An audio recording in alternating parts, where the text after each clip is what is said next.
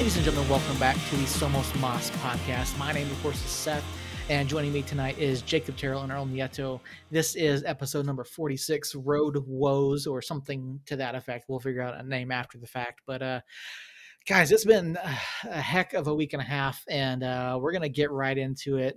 We talked about the last time we sat down and we talked. It was after the Colorado Springs match, I believe it was. And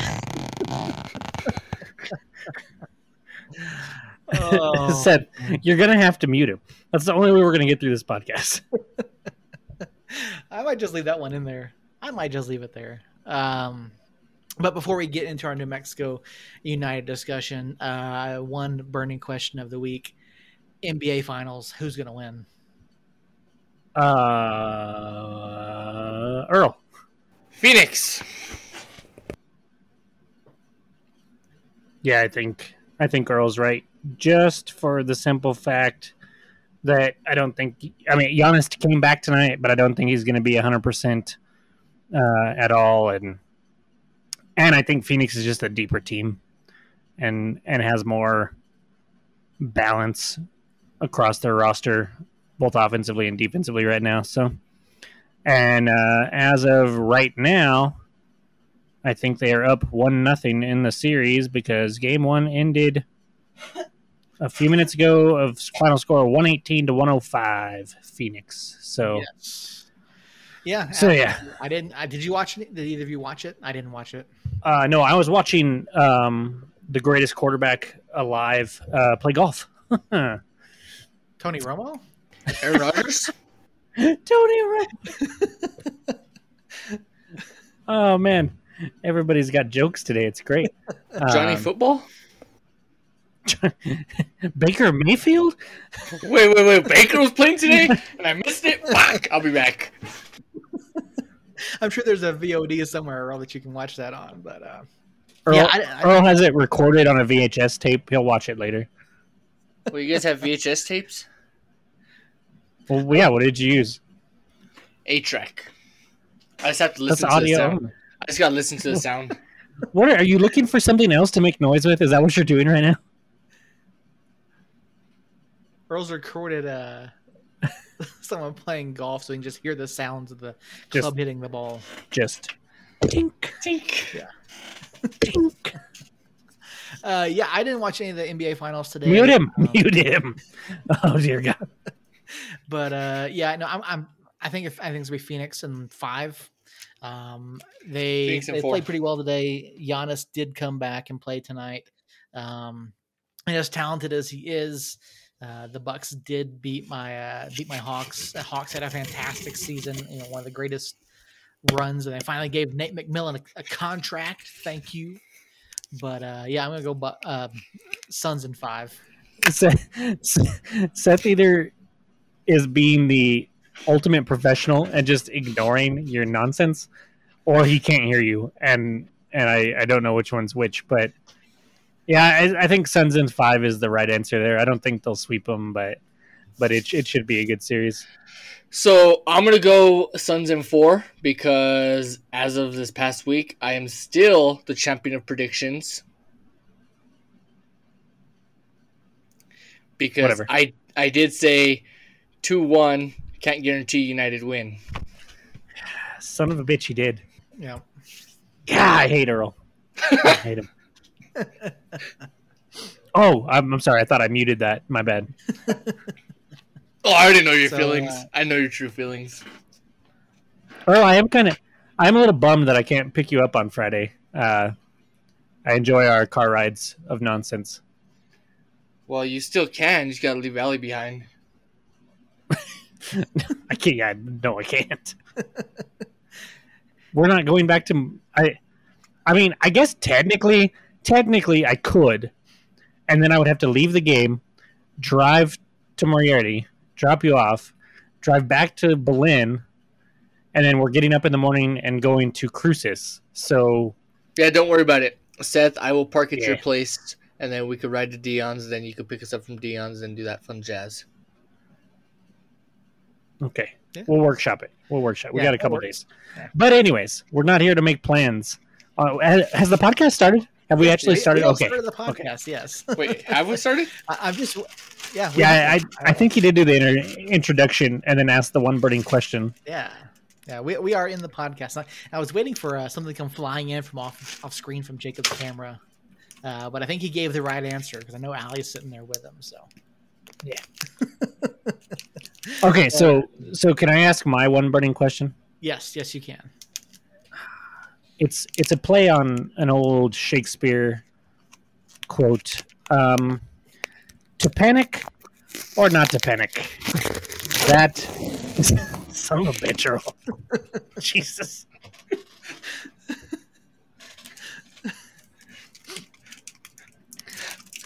Will you mute him?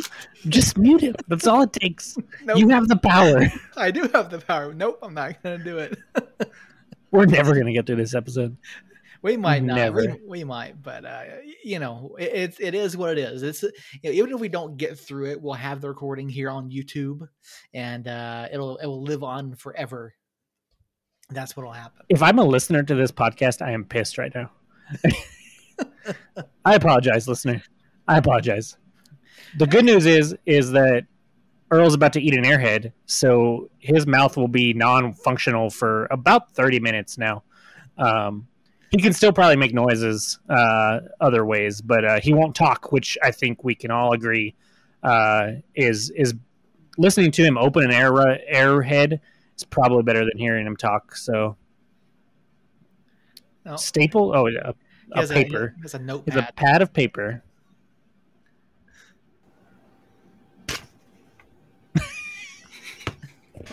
I don't know why these are so entertaining. Anyways, are we panicking, guys? What are we doing? Are we at least like hovering? Like I was close to hitting the panic button 3 weeks ago, I think it was. And then I got talked off the ledge because we beat San Antonio. And then since then we have looked Don't say not as bad as Vegas did to start the season, but not great. Giving up 8 goals in 3 matches. It's a bold strategy, Cotton.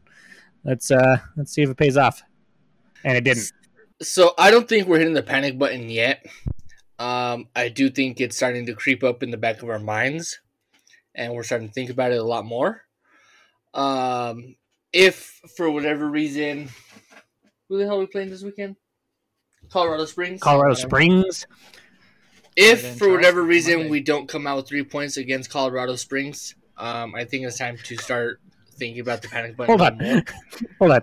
So my wallet is on my dresser, and I just see my wife reach across my bed, grab my wallet, and look at her phone. She's buying me something. At least that's what I'm going to tell myself, so I don't take my wallet away from her. Xanax? Something, I don't know. Adderall? This is me right now, guys. This is me right now. Can you hear it? Yes. It's a very small panic button. It's not the big giant panic button. Okay. No, it's a very small panic button. Before I give my answer to your question, what is it about these 3 performances that has you panicking? Well, before these 3 performances, every bad result, you've been able to go, okay, RGV got a lucky bounce. It was the first game of the season, blah, blah, blah, blah. Loudon, the refereeing was atrocious, blah, blah, blah. Austin parked the bus parked multiple buses, more than I've ever seen parked, and we couldn't break them down. Then we beat San Antonio, and we're like, okay, there we go. And then, Friday before last, about a week and a half ago, I wasn't mad at all. We played Haji Berry. We got our butts kicked by Haji Berry and the other members of that front 3. And they just, I didn't think our defense was bad. They just performed. But then the second half specifically of the Monarchs and El Paso games just were straight up dumpster fires. And I don't, if it was just something that, if we just played bad for 2 games in a row, I'd be like, okay, whatever. But if you go back to a few weeks ago when I was hovering over the panic button to begin with, it was because we could not finish as in score goals and finish as in finish games out and get results. And if you look at the last 3 matches, we had a lead in all 3 of them. We ended up losing all 3, not just drawing all 3 of them, not getting a point here or there. No, we were up in both matches at halftime. Well, in 2 of the 3 matches, we were up at halftime and ended up getting 0 points out of it. And everything that I have talked about being a problem, which was finishing for me, it's been on the offensive side. Just I feel like the creativity has been there. I feel like the chances have been there, at least for the most part. Just touches inside the box have been absolutely atrocious, whether it's the second to last touch that would set up a goal or the goal itself. I mean, Brown had a glorious opportunity to tie that El Paso match. And I mean, from the 6-yard box, like right on the edge of the 6-yard box, and kicked it out of the stadium. It was so bad. Not even, let alone not put it on frame. He just sky mailed that to the moon. And that just epitomizes the problem that we have, in my opinion. Is I know a lot of people are going to point at the defense, but we should be scoring more goals. And if we score 2 on El Paso before they tie it, we're not giving up 2 goals in 90 seconds to get a draw. We're finding a way to put them away. But we haven't been that killer instinct to put our foot down and get 2 goals in the back of the net, aside from Salt Lake, obviously. But that was another disaster in the second half altogether. So here's my thing, and so for a while now, I've kind of hopped off the bandwagon of JOG and JP versus JPG, and that kind of shenanigan. I was kind of playing it nice because he was actually playing kind of good. This past match with El Paso, he reminded me on why I called him JOG all last season. He should not have a starting spot because he's not that kind of caliber. Maybe year 1 he was. Maybe some of year 2, a match here, a match there he was. But he's not. And he has not changed my mind on why he shouldn't be starting. There is some debate on whether Dev should be starting or not. I think he... Go ahead, Jacob. Remind me again what JOG was. Jog versus just JPG. Jog? Okay. Yeah. Okay. Because I couldn't remember if it stood for something or No, if it was just Jog. It's just Jog because he does not put his 100% into every play. So back what I was saying, there could be some debate on Dev not starting or Dev starting or whoever you ask on YouTube or Facebook or if you ask Jacob. I still think with the talent we have right now, and I'm talking like right now as of this moment, yeah, Dev starts. Dev definitely starts over Illich. Dev, when it comes down to it, will start over Brown. I don't know what's wrong. I don't think it's the defense. I think our defense is still good. Yeah, we've given up 1 billion goals in the past 2 nights, in past 2 games. But I don't think it's our defense. I think it's our midfield not playing smart. And I think that has something to do with Azira coming into a starting role, which kind of surprises me still. And JPG, JOG still having a starting spot over Sergio Rivas. So would you start Rivas and, let's say, Cello over JPG and Azira? I would start my grandma over JPG. Okay. Oh. Okay. Yeah, so to go back to Jacob's original question, I'm not hitting the panic button right now. Some of that has to do with the fact I'm an Atlanta supporter. I'm an Everton supporter. And, there's going to be bad. You're also a Falcons fan. Yes, there is. I was like Atlanta, Atlanta sports, and there's gonna be bad. There's gonna be, stretches of games where you're not gonna play well, and that goes for any sport. I agree with you, Seth. It's just it's three years now where we have seen us not be able to hold on to leads for whatever reasons. It's 3 years of the same midfield causing the same problems.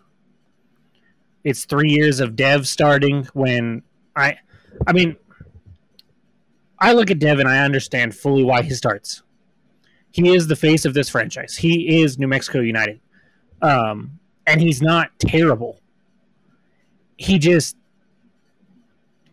you compare him to Haji Berry, and I get that they have two different styles, and there's different ways to play that position. But if you just look at production, we're not getting anything out of him.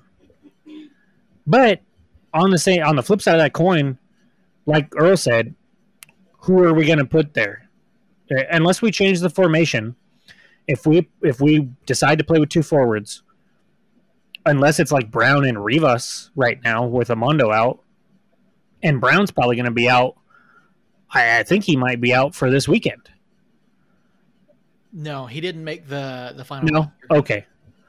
So we won't lose Brown. That's man. I was nervous because if you lose Brown, then we really have nothing going for us right now because he was the one semi-bright spot, even though I mentioned him skying that sitter at the 6-yard box. But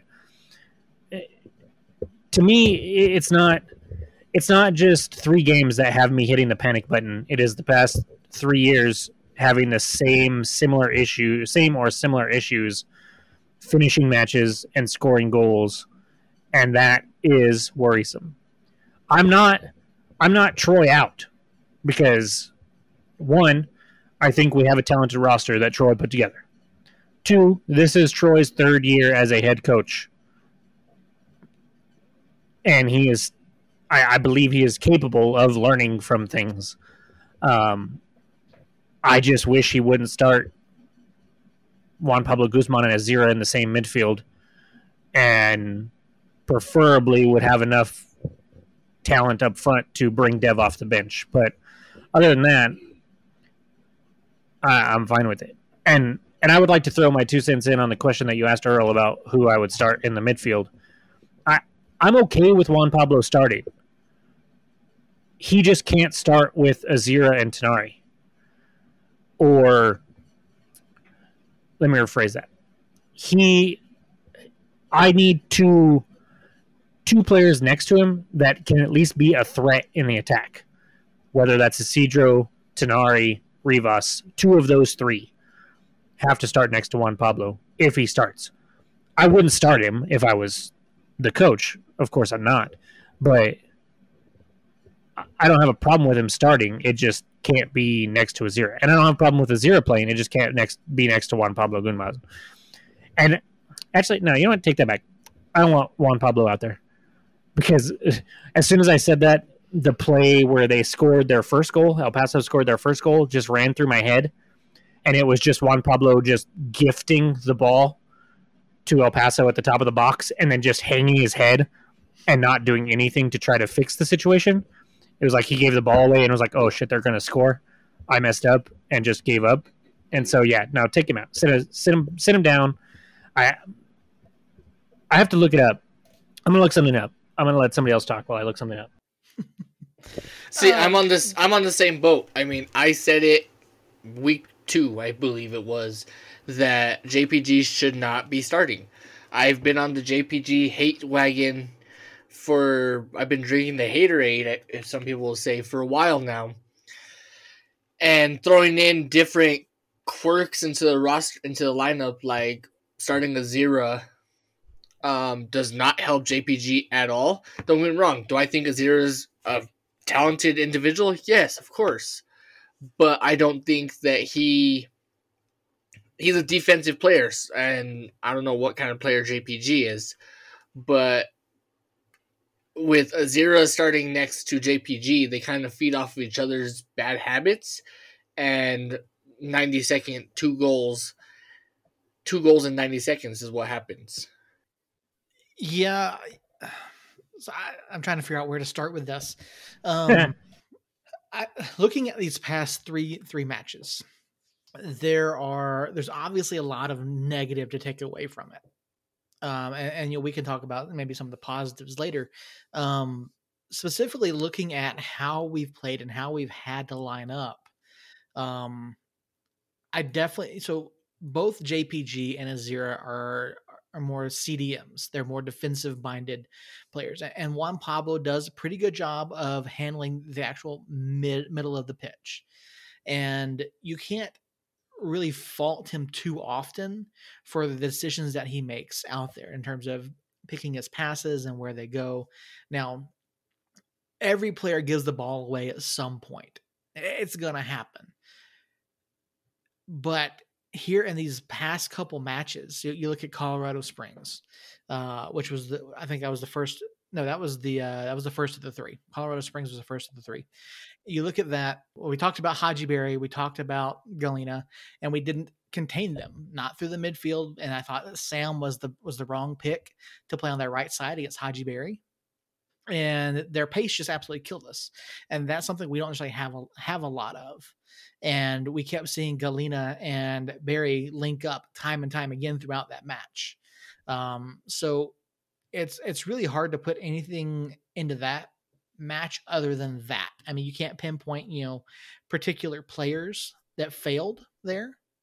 Now looking at Monarchs, the next match. Now, I think it's worth pointing out that Monarchs did have 4 players from Real Salt Lake play in that match. And so, there's going to be a different level of competition there. And, we jumped out to the 2-goal lead. I thought we played really well in the first half, but after we surrendered that first goal and then RSL started pressing a little bit more. And of course, this was the match that Big Phil got his debut.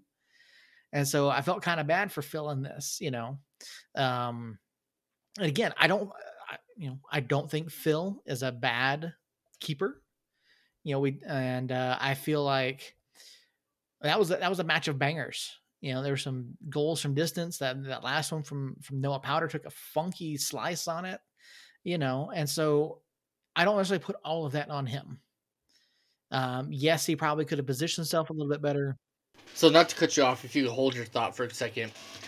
Yeah. I'm actually, and it's bad to say it, but I'm actually happy that El Paso scored on us like they did in 90 seconds. Hear me out, Jacob. I know it sounds crazy. Is this an anti-Tambakis take? No, it's actually okay. It's 50-50. So immediately after the RSL match, the Monarchs match, Facebook was going nuts. Where's Alex? Where's Tambakis? I miss Cody. Blah blah blah blah blah blah. Shut the fuck up. Really, what it was. But then the next week, Tambakis gives up 2 in 90 seconds. But there was no kind of I miss Phil or I miss Cody. Blah blah blah. Shut the fuck up. Bullshit. Anyway, Seth, go back on.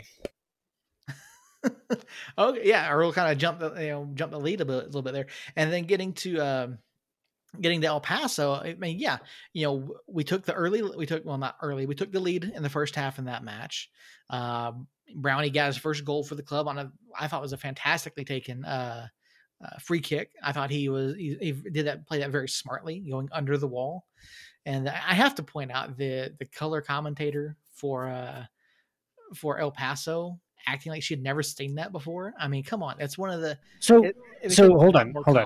I think, I don't know for sure, but I'm going to try to give her the benefit of the doubt and say that I think what she was saying was that she's never seen it actually stop a shot. There was a lot of commotion in there. She said a lot of things, but at one point in there, she said basically, I've never seen it work. And I think that's what she was getting at. I could be wrong, but I think that's what she was getting at. Or she's never seen him face the area of the free kick. I was thinking about this when I was watching it. because we know how much I hate El Paso players, most El Paso players.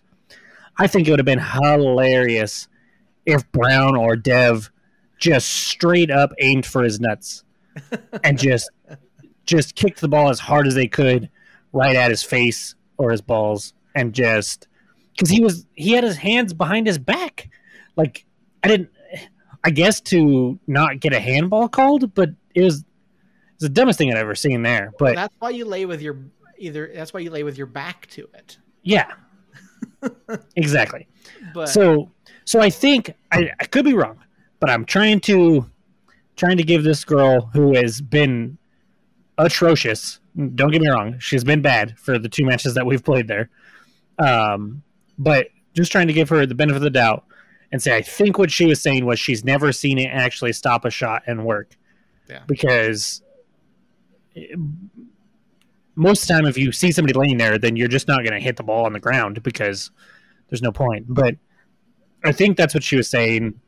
But at the same time, I don't really want to defend her because she's an El Paso commentator who is bad. Yeah. Her and Yuma probably drink beers together. Probably. They just might. And, so things look good in that match. And then, there in the second half, obviously El Paso comes back, scores 2 goals in 90 seconds. Diego Luna gets 2 goals, all nice and good for him. But and then Dylan Mares. Oh, Mares, that's right. I thought, not Luna, it was Mares got the 2. That's right. I was thinking Diego Luna because of how good he played for them on Friday night. But anyway, looking at that scenario, then looking at the comments across social media and after the fact. Again, people are calling, it's a tactical problem. Tactics mean coaches and all this kind of stuff. And I'm going, okay, if you want to pick out this match and say there's a tactical issue here, yes, there are things that you can point to and say, hey, this is a problem. And I replied to this person on Reddit and I said, there are, here are a couple of different things where you can pull this and say, yes, this was a poor tactical decision. There was a play there's a moment there in the second half where if you watch the play on the pitch, Sam had pulled all the way over and was basically playing a center back, almost left center back, was slightly left of center, leaving the entire right side of the pitch completely open. And Josh had to track all the way back to make a stop. That was poor positioning right there. A poor tactical decision, not by Troy, but by the players on the pitch. Instead of maintaining their shape, and they slid so far over, they gave that entire side of the pitch open. And there were a few other things that I pointed out as well. I'm looking at probably this person. I said, but you have to look at what happened, what led the lead up to those goals. The first one, JPG made a incredibly terrible pass that Nick Ross picked off and set them up to score that first goal. Second one, Michael Azira made a terrible pass. Andrew Tenare, who the pass was going to, he just stood there. He didn't move towards the ball. He didn't move to take that pass and allowed Nick Ross to step in again and set up that second goal. And I look at it and honestly, Alex made a great save on the first shot there by I think it was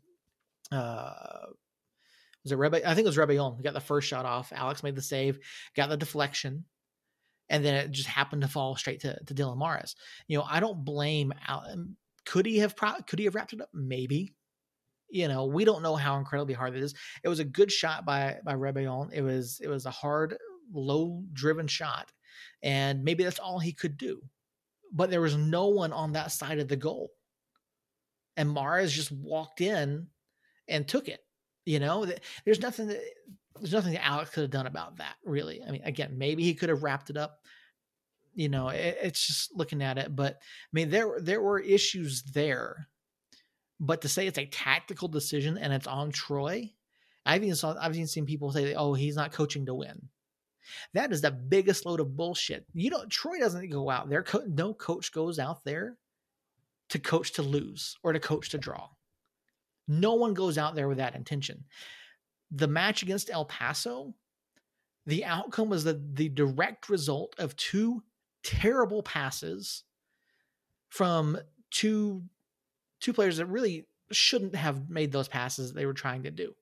Now, yes, El Paso was pressing significantly higher and with more intensity in that second half, but these are two intelligent players that could have done something better with the ball. That is not a tactical decision by Troy. That is not a tactical error by Troy. That was not a problem with how they lined up. It was two mental errors by veteran players, and that's where that match was lost. So I got, and we've obviously talked about comments on social media galore already, but I did get one that actually made me think.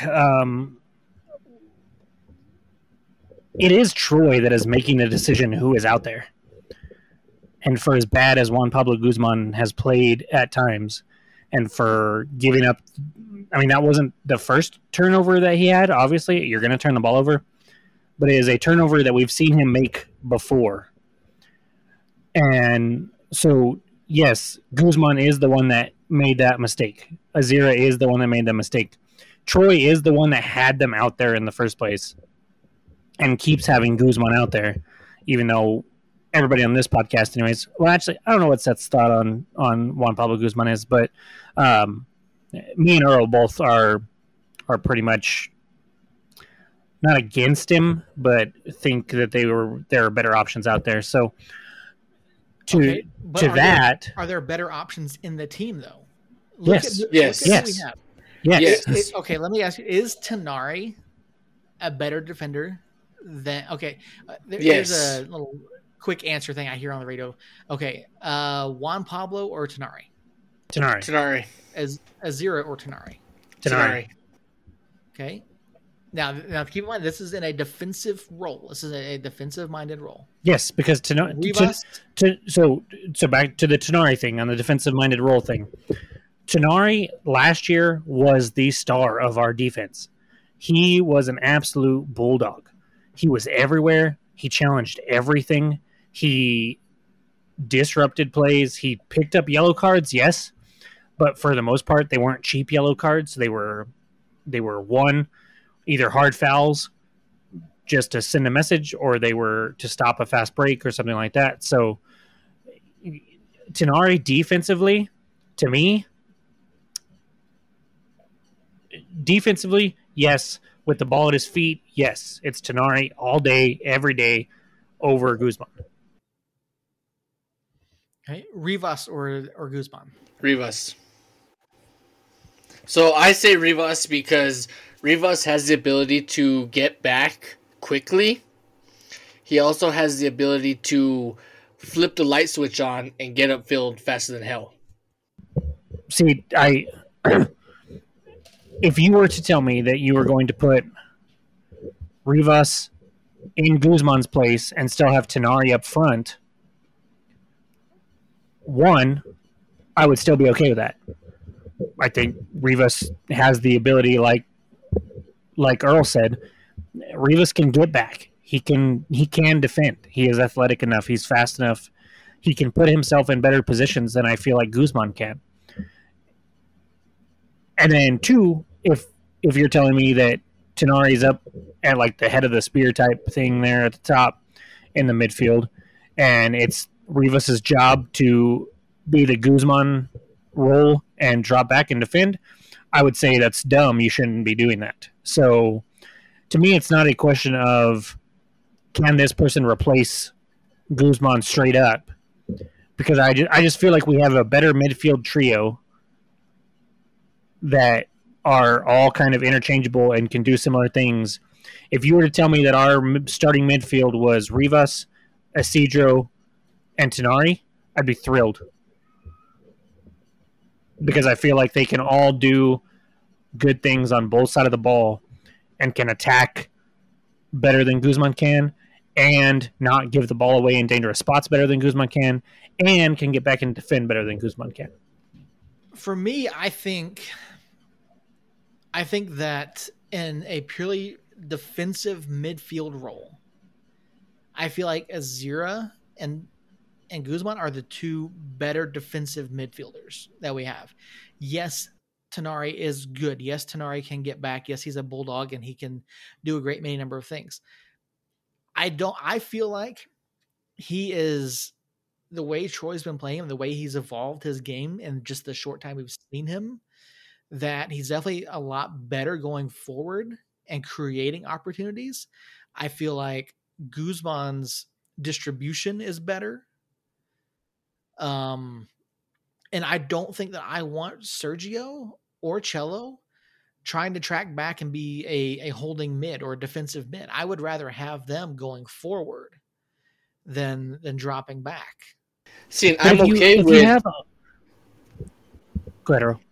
I'm okay with Sergio dropping back and being that holding mid or being the defensive mid, because he's able to stop the ball, and as soon as he stops the ball, he can instantly turn it around and get the ball upfield to Dev or get the ball up to Brian and make smart passes to where we're not giving up 90-second goals. I just feel like if you have Tenari, Rivas, and Martinez in the midfield, all three of those guys, I feel, can do more just in the broad sense of the term. So, I mean, if we're talking about just a central defensive midfielder, then yes, I will say Guzman is probably the best at that. I will give you that. Guzman and Azira are, that's the role for them. But I don't think that's what we want or need. We've talked about the versatility of this roster since we saw it take the pitch. And if you look at our two least versatile players, it is Guzman and Azira. They do one thing. They're a central defensive mid, and that is it. They offer nothing in the attack. I'm going to try to do this at some point. I'm going to go through every goal that we have scored with Guzman on the pitch in our 3 years and see. I'm not just going to look at assists. I'm not going to look at goals. I'm not going to look at stats. I want to see the video of every single goal leading up to it and see if he starts or does anything to contribute to that play. And I know that he's going to in some of them because he's on the pitch all the time and we score goals.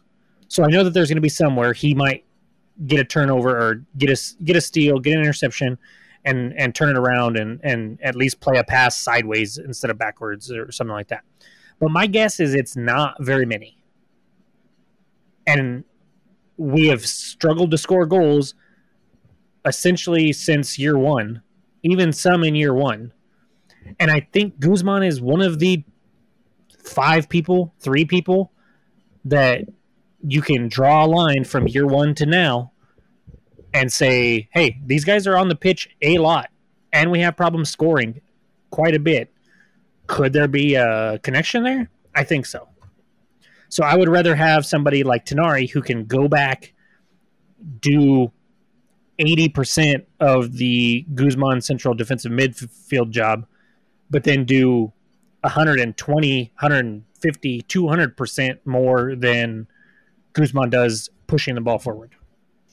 So I'm willing to say on your little video escapade, about 90% of those videos will not have anything to do with Guzman. Oh, I agree. Because I remember year that one, would be what I expect. And Guzman's name was quite quiet. It was pretty quiet. There wasn't really anything in there. It was a he who shall not be named, and that's about it. He who shall not be named. And Frater. Yeah, but Frater was up top scoring. Yeah, that's true. And I don't expect Guzman to score. I don't expect Guzman to be an assist maker. I just don't think he contributes anything going forward whatsoever. Hockey assists, the pass before the hockey assist, I'm talking like 6, 7, 8, 9 plays before the goal. Does he do anything to push forward and contribute to an attacking style? And I understand that that's like, I know those soccer people that have been soccer fans their whole life are going to come at me and be like, that's not his role. That's not what his position is called to do, blah, blah, blah, blah, blah, blah. I get that. I understand that fully. I just don't. I want versatility. And even if he was just like 5% better going forward than what he is, I would be okay with it. But he's not my cup of tea, man. I don't think he contributes near as much as he should, and coach keeps putting him out there. And that's the only thing that makes me kind of step back and go, well, maybe I don't know.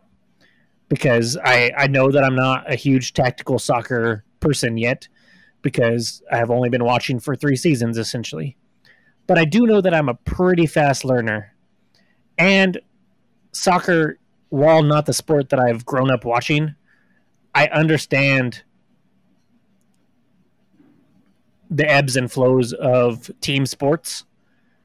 And I compare soccer most closely to basketball or hockey. And I know that they're not the same, but basketball was my sport growing up, and so I can make comparisons there. And in order for a player in basketball to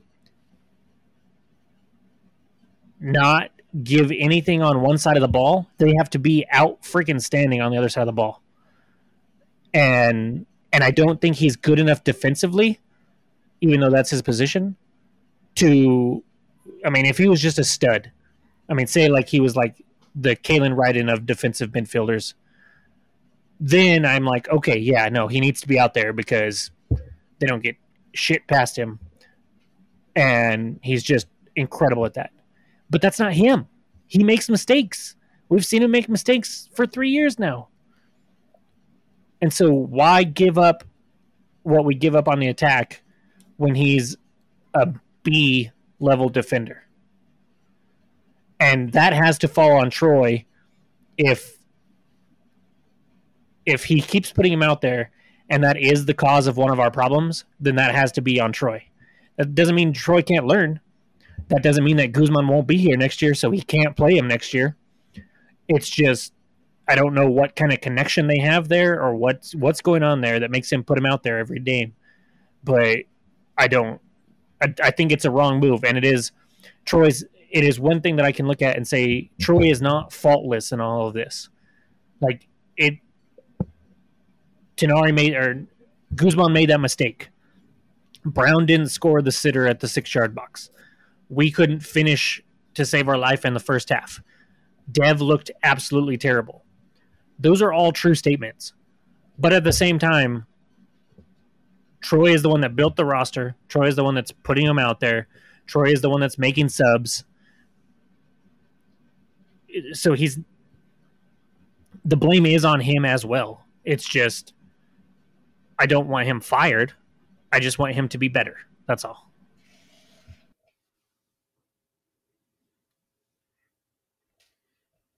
I get that. I think we can all agree that it is on Troy to put out the team sheet that will bring us a positive result. And something that Troy has said from day one is that he's always going to put out whoever he feels is the best fit for that match. And so we see him make changes. We see him make rotations. We see him do that. And we know that they go through training every day or, whatever their schedule is. Outside of that training, it's up to the guys on the pitch to make the plays. And with veteran guys out there, you have to be able to trust them to do that. Now, obviously, if they're not capable of performing at a high level anymore, then a change has to be made. But, once they're out there, and you can see Troy making adjustments. You saw, Friday against El Paso, you saw Harry and Josh switch sides. In like the 35th minute, you saw him switch sides, and something just flipped. Like a switch flipped at that point, and we looked a lot better with Josh on the right and Harry on the left. So Troy is capable of making these changes and making adjustments during the match. It's just for whatever reason, and something we've talked about, like the guys have moments where they just like switch off, or they're not as focused. And, there's only so much that Troy can do. Now, I personally don't have an issue with the formation that we have. I saw some people, saying that the three at the back experiment is done and blah, blah, blah. But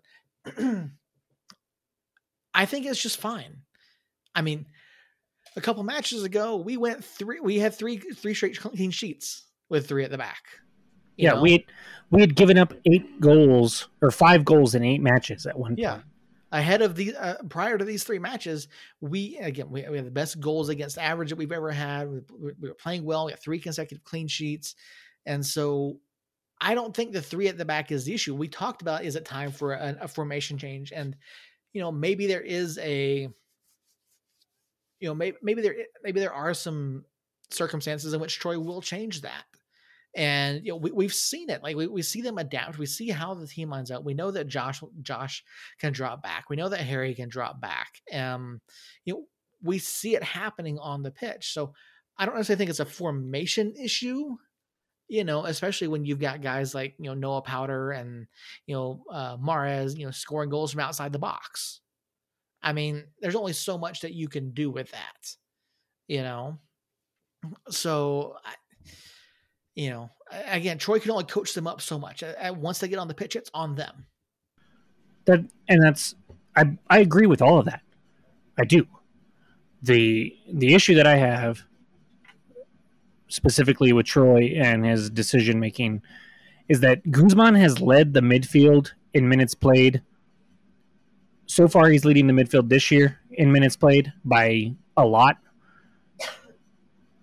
He led the midfield in minutes played in year 1, and him and Tonari were within like 50 minutes of each other, with Tonari kind of beating him out last year. But Guzman plays way too many minutes, and that is on Troy. So it is on Guzman to perform when he's out there. He has not been performing. Troy needs to make that adjustment, and he has not. But other than that, yeah, I can sit here and point out 100 mistakes that the players made in the last 3 games that has led to us losing these last 3 games. And that's why I don't want Troy fired. And that's why I don't want Dev to lose his starting position necessarily, but I want to see more out of him in order for him to stay on. Like in order for him to be the starter, I need to see something. And we're just not seeing it in matches. And for whatever, like, I get coach and everybody is around them for training day in and day out and this, that, and the other, and I get all that. But some players are lights out in training, and then you put them against a different opponent, and they're a different player.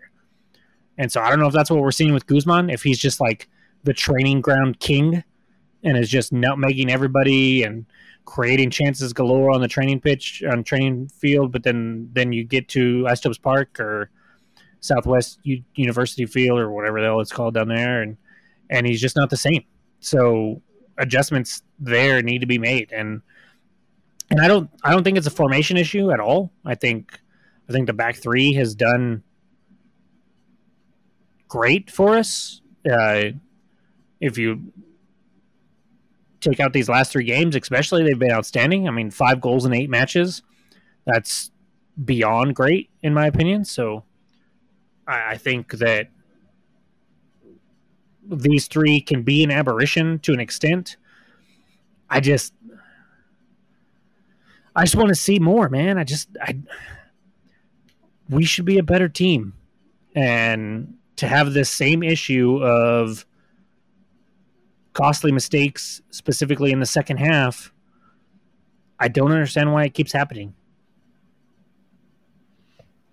Is this something that you guys think we can turn around? I mean, obviously, still only 10 matches in. Obviously, is this something that we can turn around?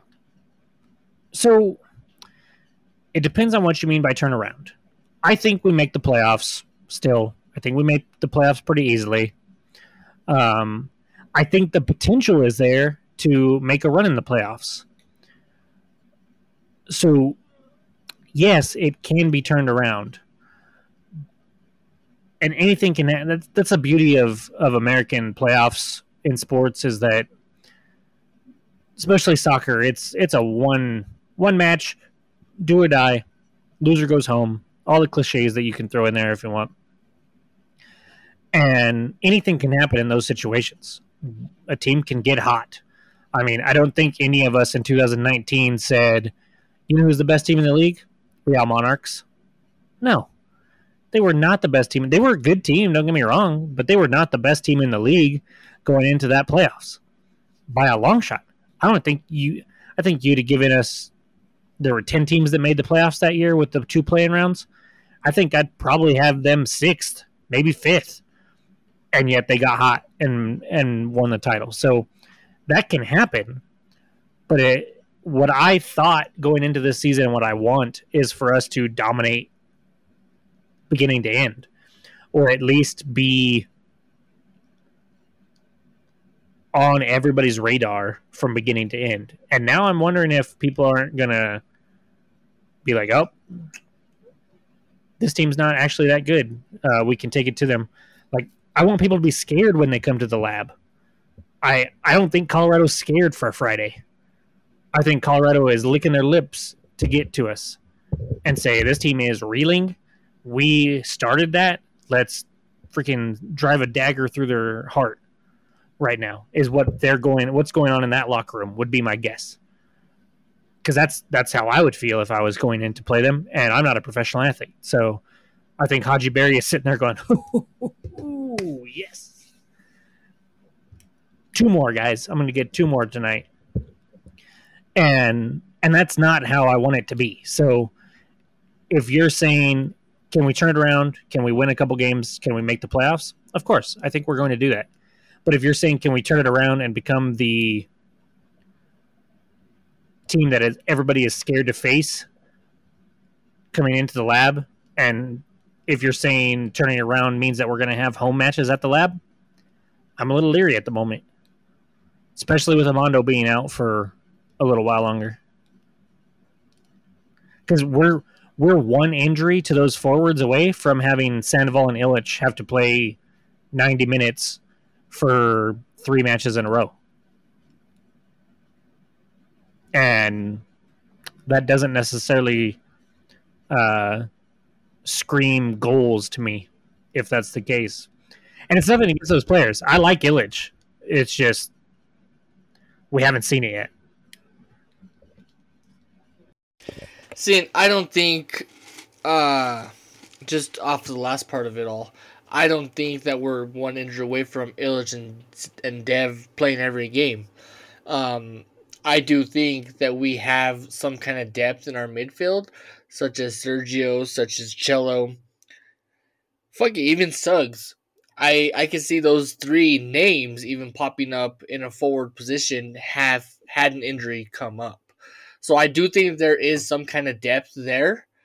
But to answer Seth's question, yes, I do think we can turn it around, or right the ship, or correct the mistakes, or whatever the hell people want to call them. It's just a personnel change. It's a simple bench JPG and don't fucking start him, and I think we're okay.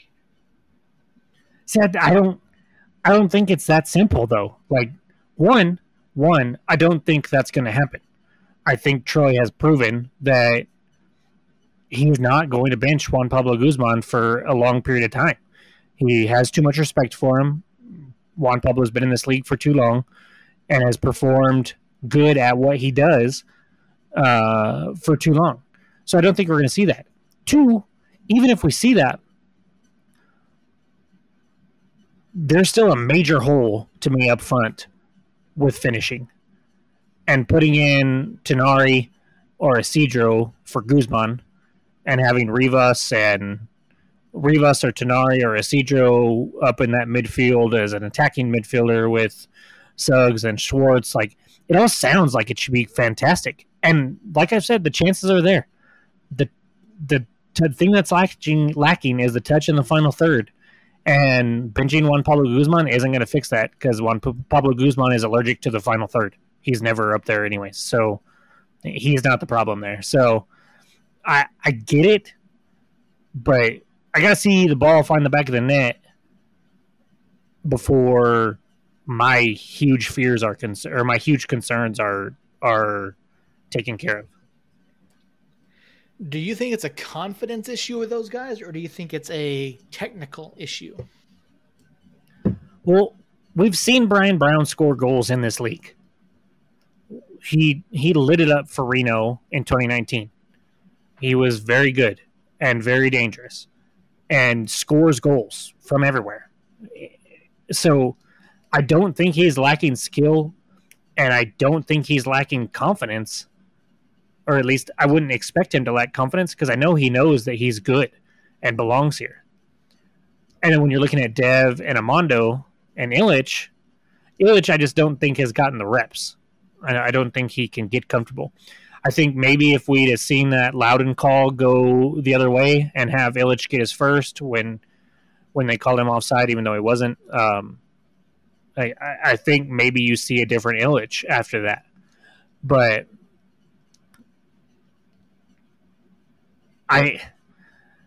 they just seem to be just. I think I've said this for the past probably. I think I've said it all year that they're this close. They're just like right there.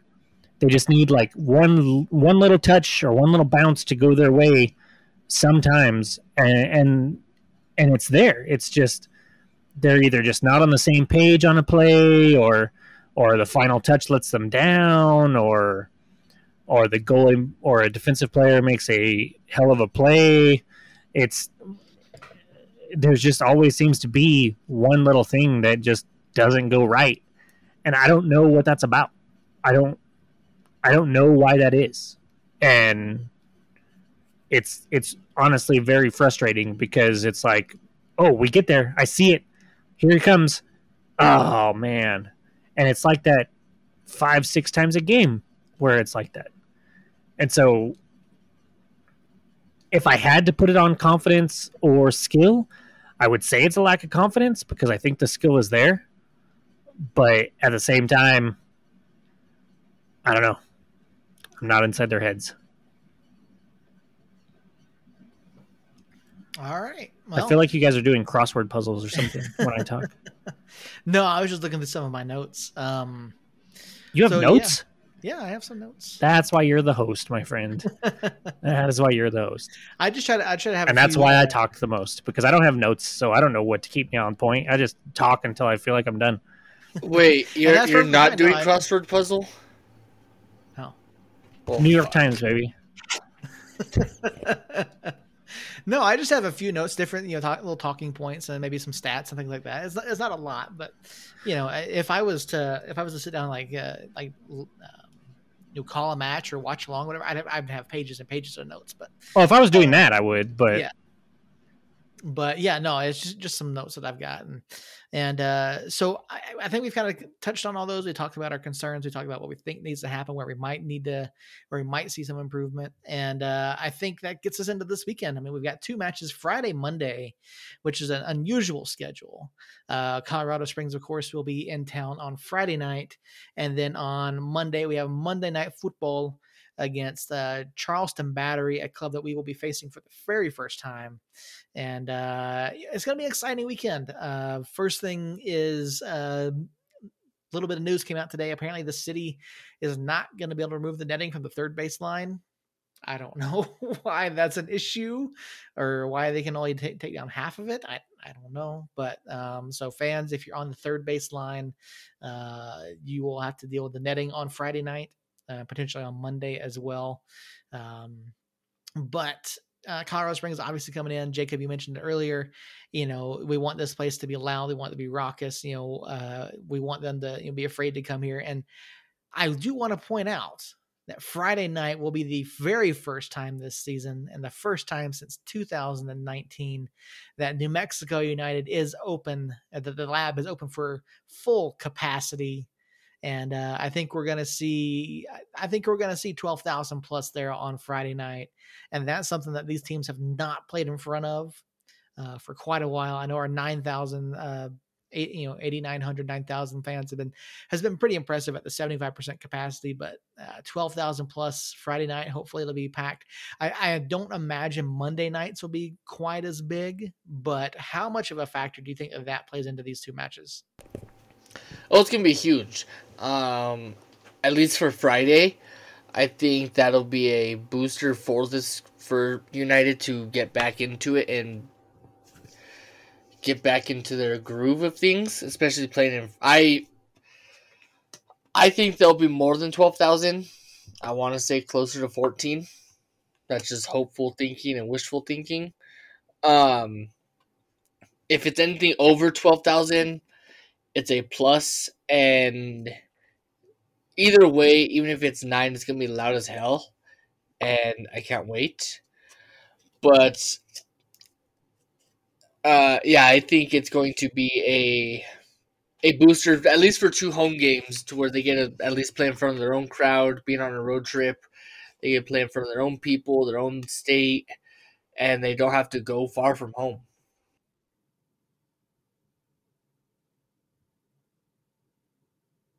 Yeah,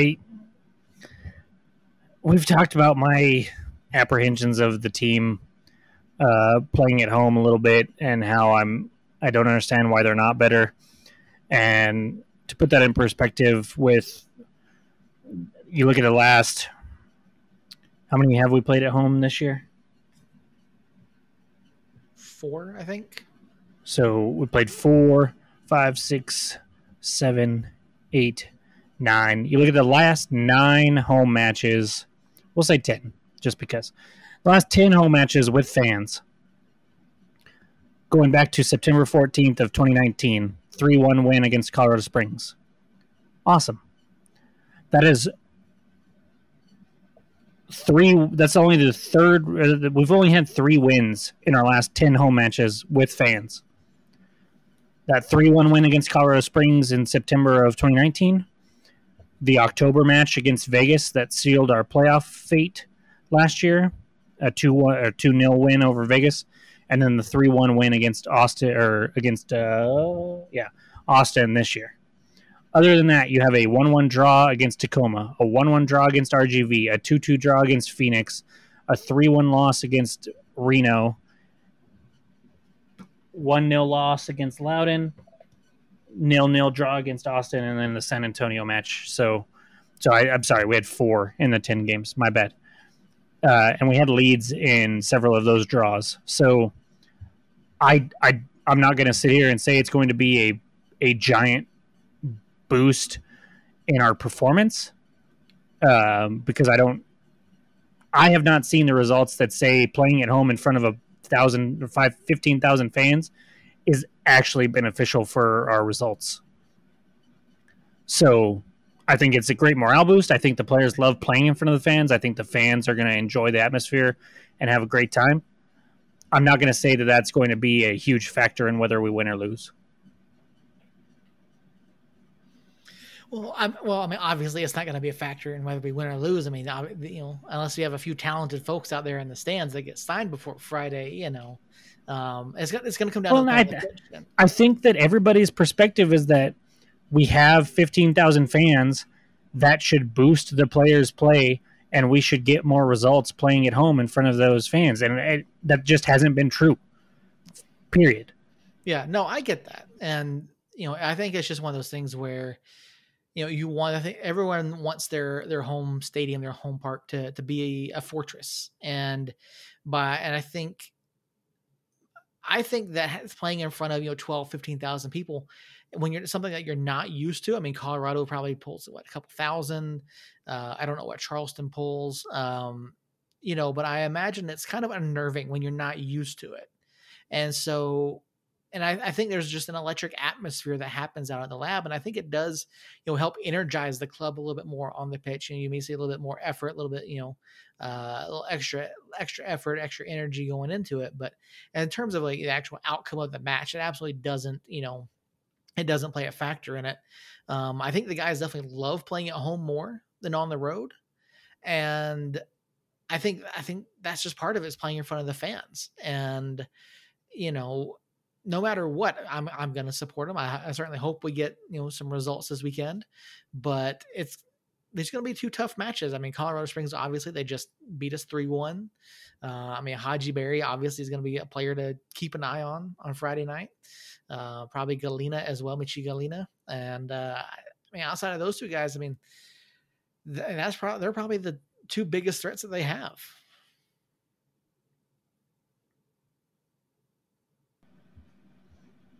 I think. Oh crap! Well, I'm gonna blank on the name. The other the third person of their front 3, Beckford. Beckford, yeah. I think he's starting to find a little bit of a groove now too, and that 1-2 punch now becomes a 3-punch combo that it's freaking scary. And our back line, I think, can be up for it, but like we've talked about ad nauseum this podcast, is our midfielders need to be better. So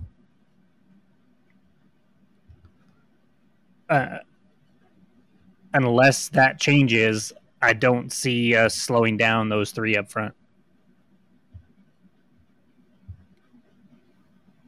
Yeah, they're going to be tough no matter what happens. And like you said, we've got to find ways to contain them. I think maybe we make a switch in the back, maybe whatever side Barry's playing on, we put, Austin on that side to kind of help slow him down a little bit. I think Austin's got a little bit better pace than Sam does.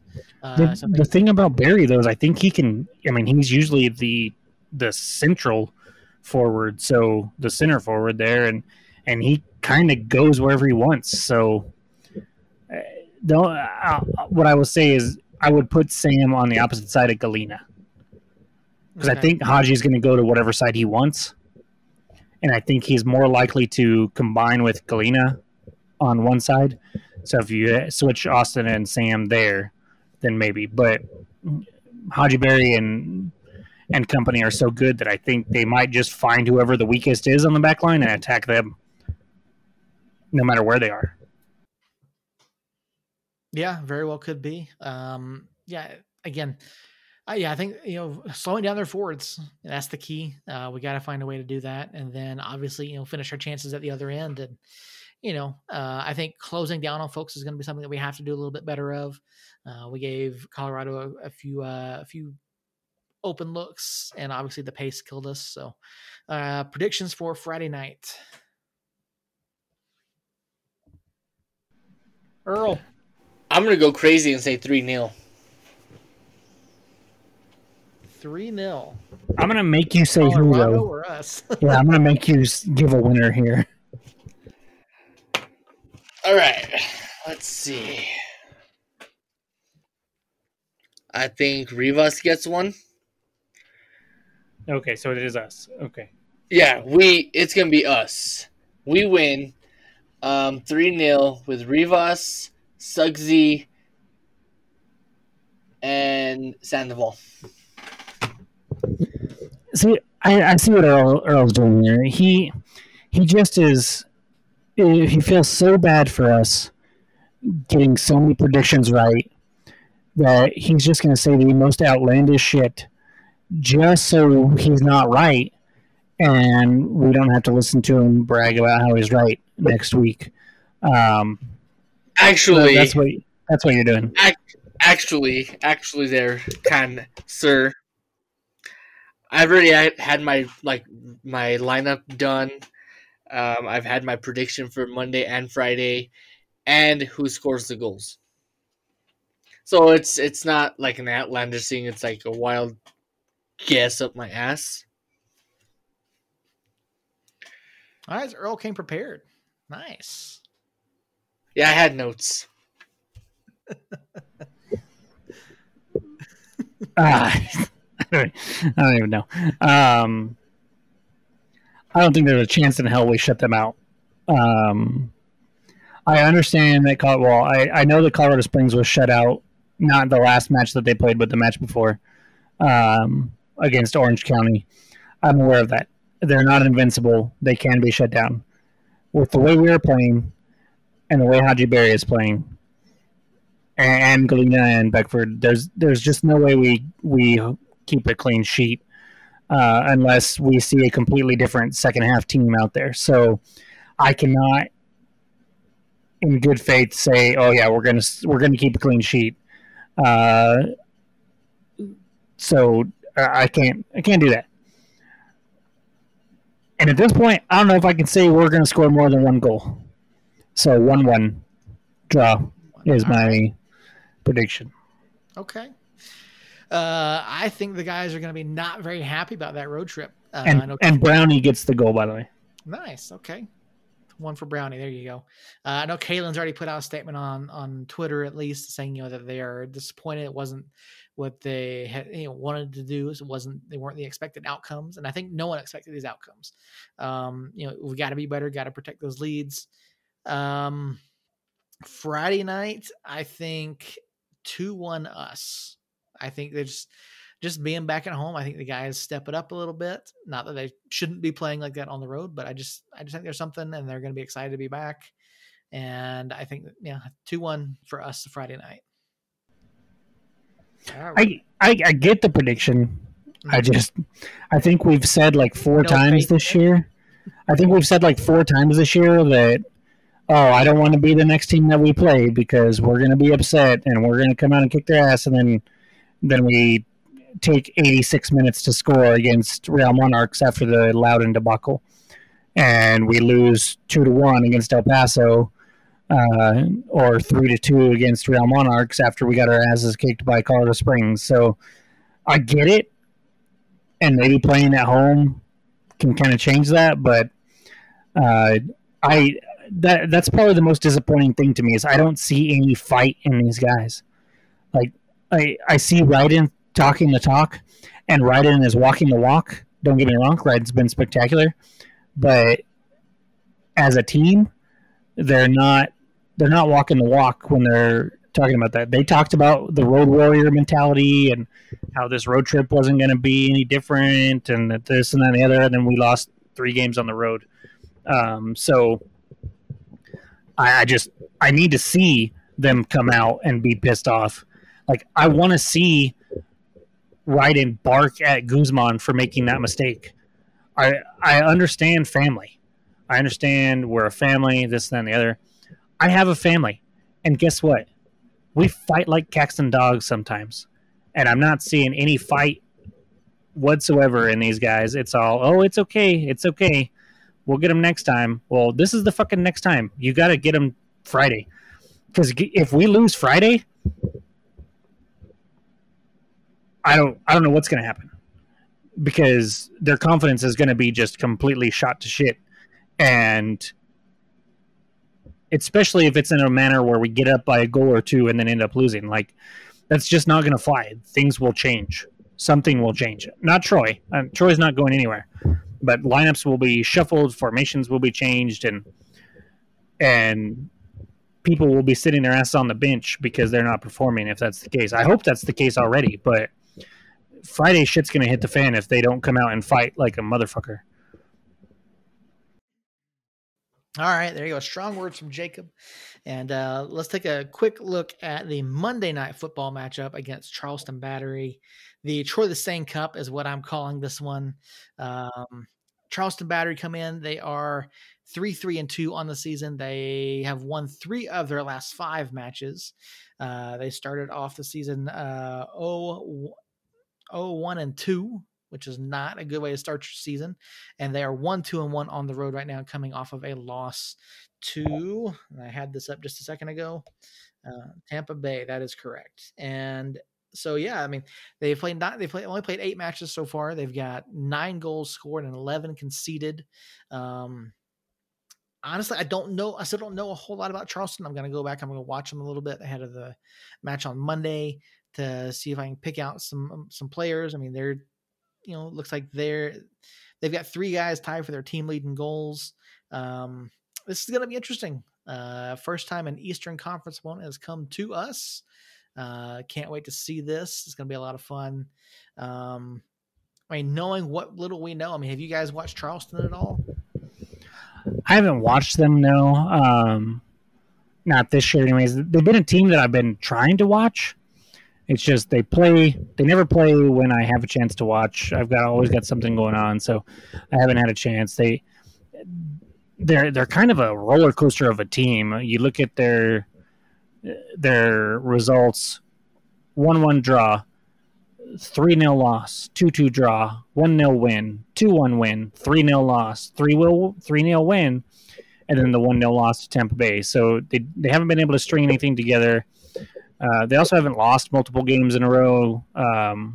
So they're just kind of up and down. You never really know what you're going to expect. If you're looking at, what's the word I'm looking for? Similar opponents, common opponents, the same opponents. They have played Loudoun twice, and they have won 1-0 and 3-0. So they have dominated Loudoun in a fashion that I feel like we should have dominated Loudoun and would have if it wouldn't have been for a terrible red card and some terrible calls on handballs and whatnot. So I feel like it's going to be a pretty good game. I think they're in for a rude awakening coming to this altitude. With Colorado Springs Friday, that doesn't come into play. But last time I checked, Charleston was pretty low in elevation, and they're gonna they might be a hard time coming to this elevation and the fans. I mean, I don't know how I don't think our players react very well to the fans, but I will say I think the opposing players, if we jump on them early, they freak out a little bit. So it's going to be tough for them. They play Wednesday. They play tomorrow, and they do not play again until they play us. So they will have not a week, but definitely more time than us to recover and gear up to play us. So that they have that going for them, which is nice, to quote Caddyshack. But other than that, I think that game is a game that I expect to win. Earl, have you watched them at all, or no? No, I don't really watch soccer. That's the quote of the episode. All right. So yeah, I misspoke. I misspoke earlier. Loudoun was, of course, the first Eastern Conference one to come out here. Charleston is the second. You talked about the elevation difference. The elevation of Charleston is 19 feet. Yeah, that's what I thought. I was relatively sure it was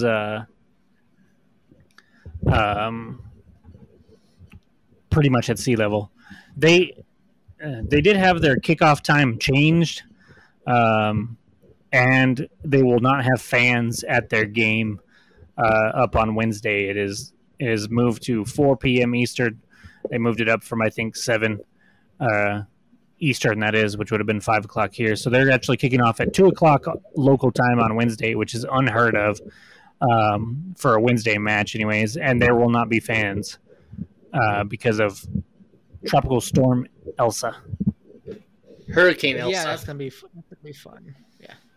Well, the news release here says Tropical Storm, so suck it, Earl. Yeah, so yeah, Albuquerque is approximately 5,300 feet higher than than Charleston. We saw Loudoun struggle with the elevation change. Obviously, towards the end of the match when they were flopping around like dead fish, they did. They're obviously that is a concern. Player safety, player health, pulled muscles, elevation sickness. I mean, my guess is they'll probably fly in pretty quick, or a day or two ahead of time to get used to it, try to acclimate just a little bit. I know it took me a while when I first moved out here.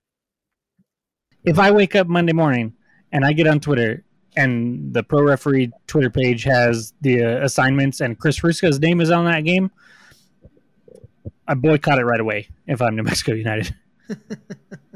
Because it's setting, and it should be a carbon copy of that match against Loudoun. Like, we should feel them out for the first 10, 15 minutes, make them run around, get them tired, and in the second half, we should just have an onslaught of chances over and over and over again, just like we did against Loudon.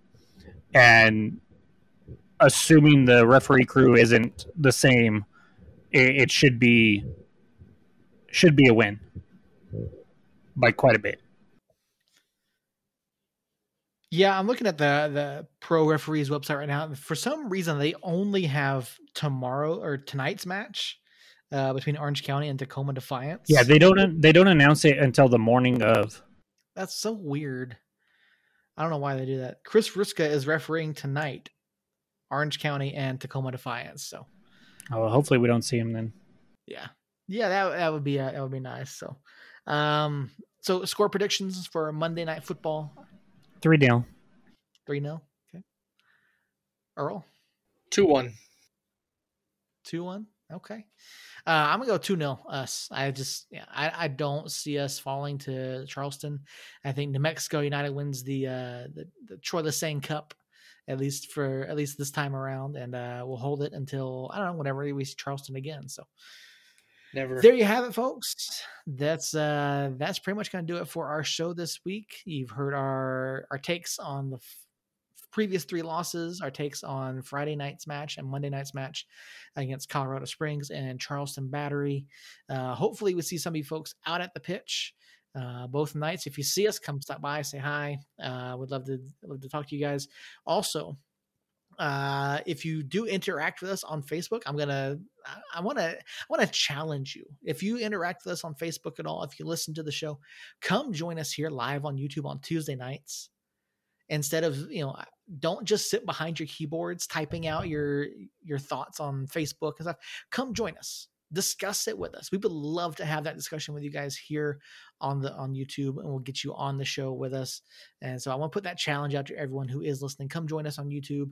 Of course, Somos Moss Podcast. You can find us there. I think that's going to just about do it. Jacob, get us out of here.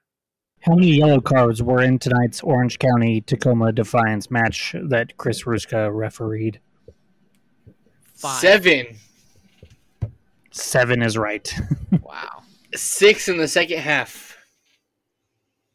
That guy's a joke, man.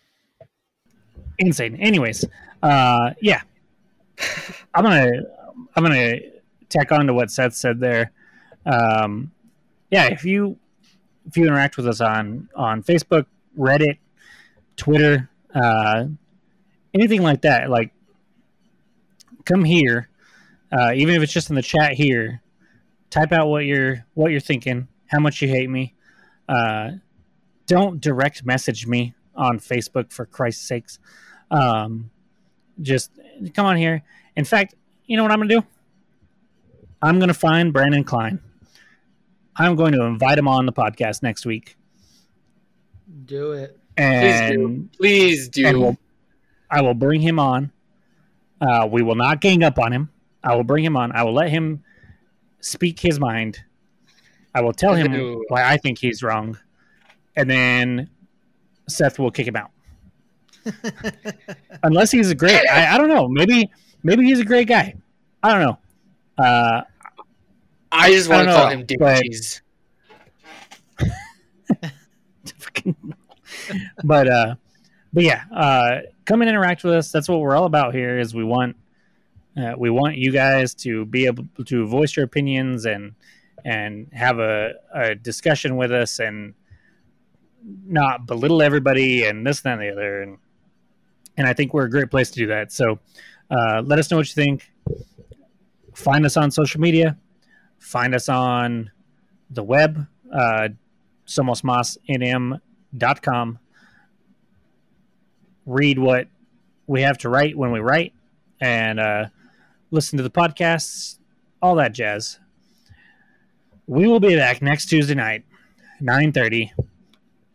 I was going to say on the dot, but 9:30-ish. Back on YouTube with another episode, talking about 2 home matches this time, and hopefully 6 points, or at least 4. And hopefully we can kind of right this ship momentarily anyways. And I mean, it's still a long season. Like Seth said earlier, we've played 10 matches and there's 32 this season. So there is a lot of time left, but when you have a rough patch like this early enough in a season, you can either look at it as two things. You can look at it as, oh, there's plenty of time to turn this thing around, or it can snowball quickly. So I don't think that's going to be the case. And these next two games are going to go a long way in determining that. So next Tuesday should be a huge episode with a lot to talk about, either positively or negatively. And maybe Earl will watch some soccer between now and then. Maybe he'll just find other things to open and make noise with when we open the podcast. So I don't know. We'll have to see. But he's reaching for something. Oh, the llama. Oh, I missed the llama. Anyways, guys, it's awesome. It's great. You're muted, Earl, so you can't interrupt me. Damn it.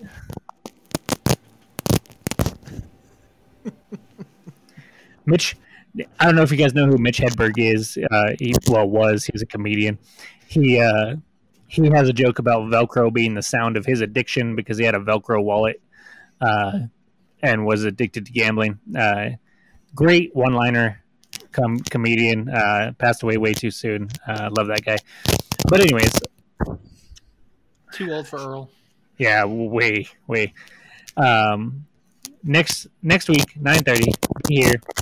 Listen to the podcast a couple days later. I am going to drive to Moriarty and burn Earl's house down.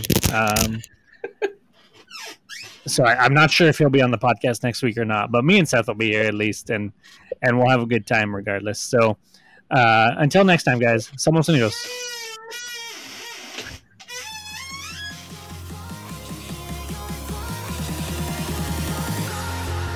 You've been listening to Somos Mas, your source for the latest news and notes on New Mexico United and weekly discussions from around the world of sports.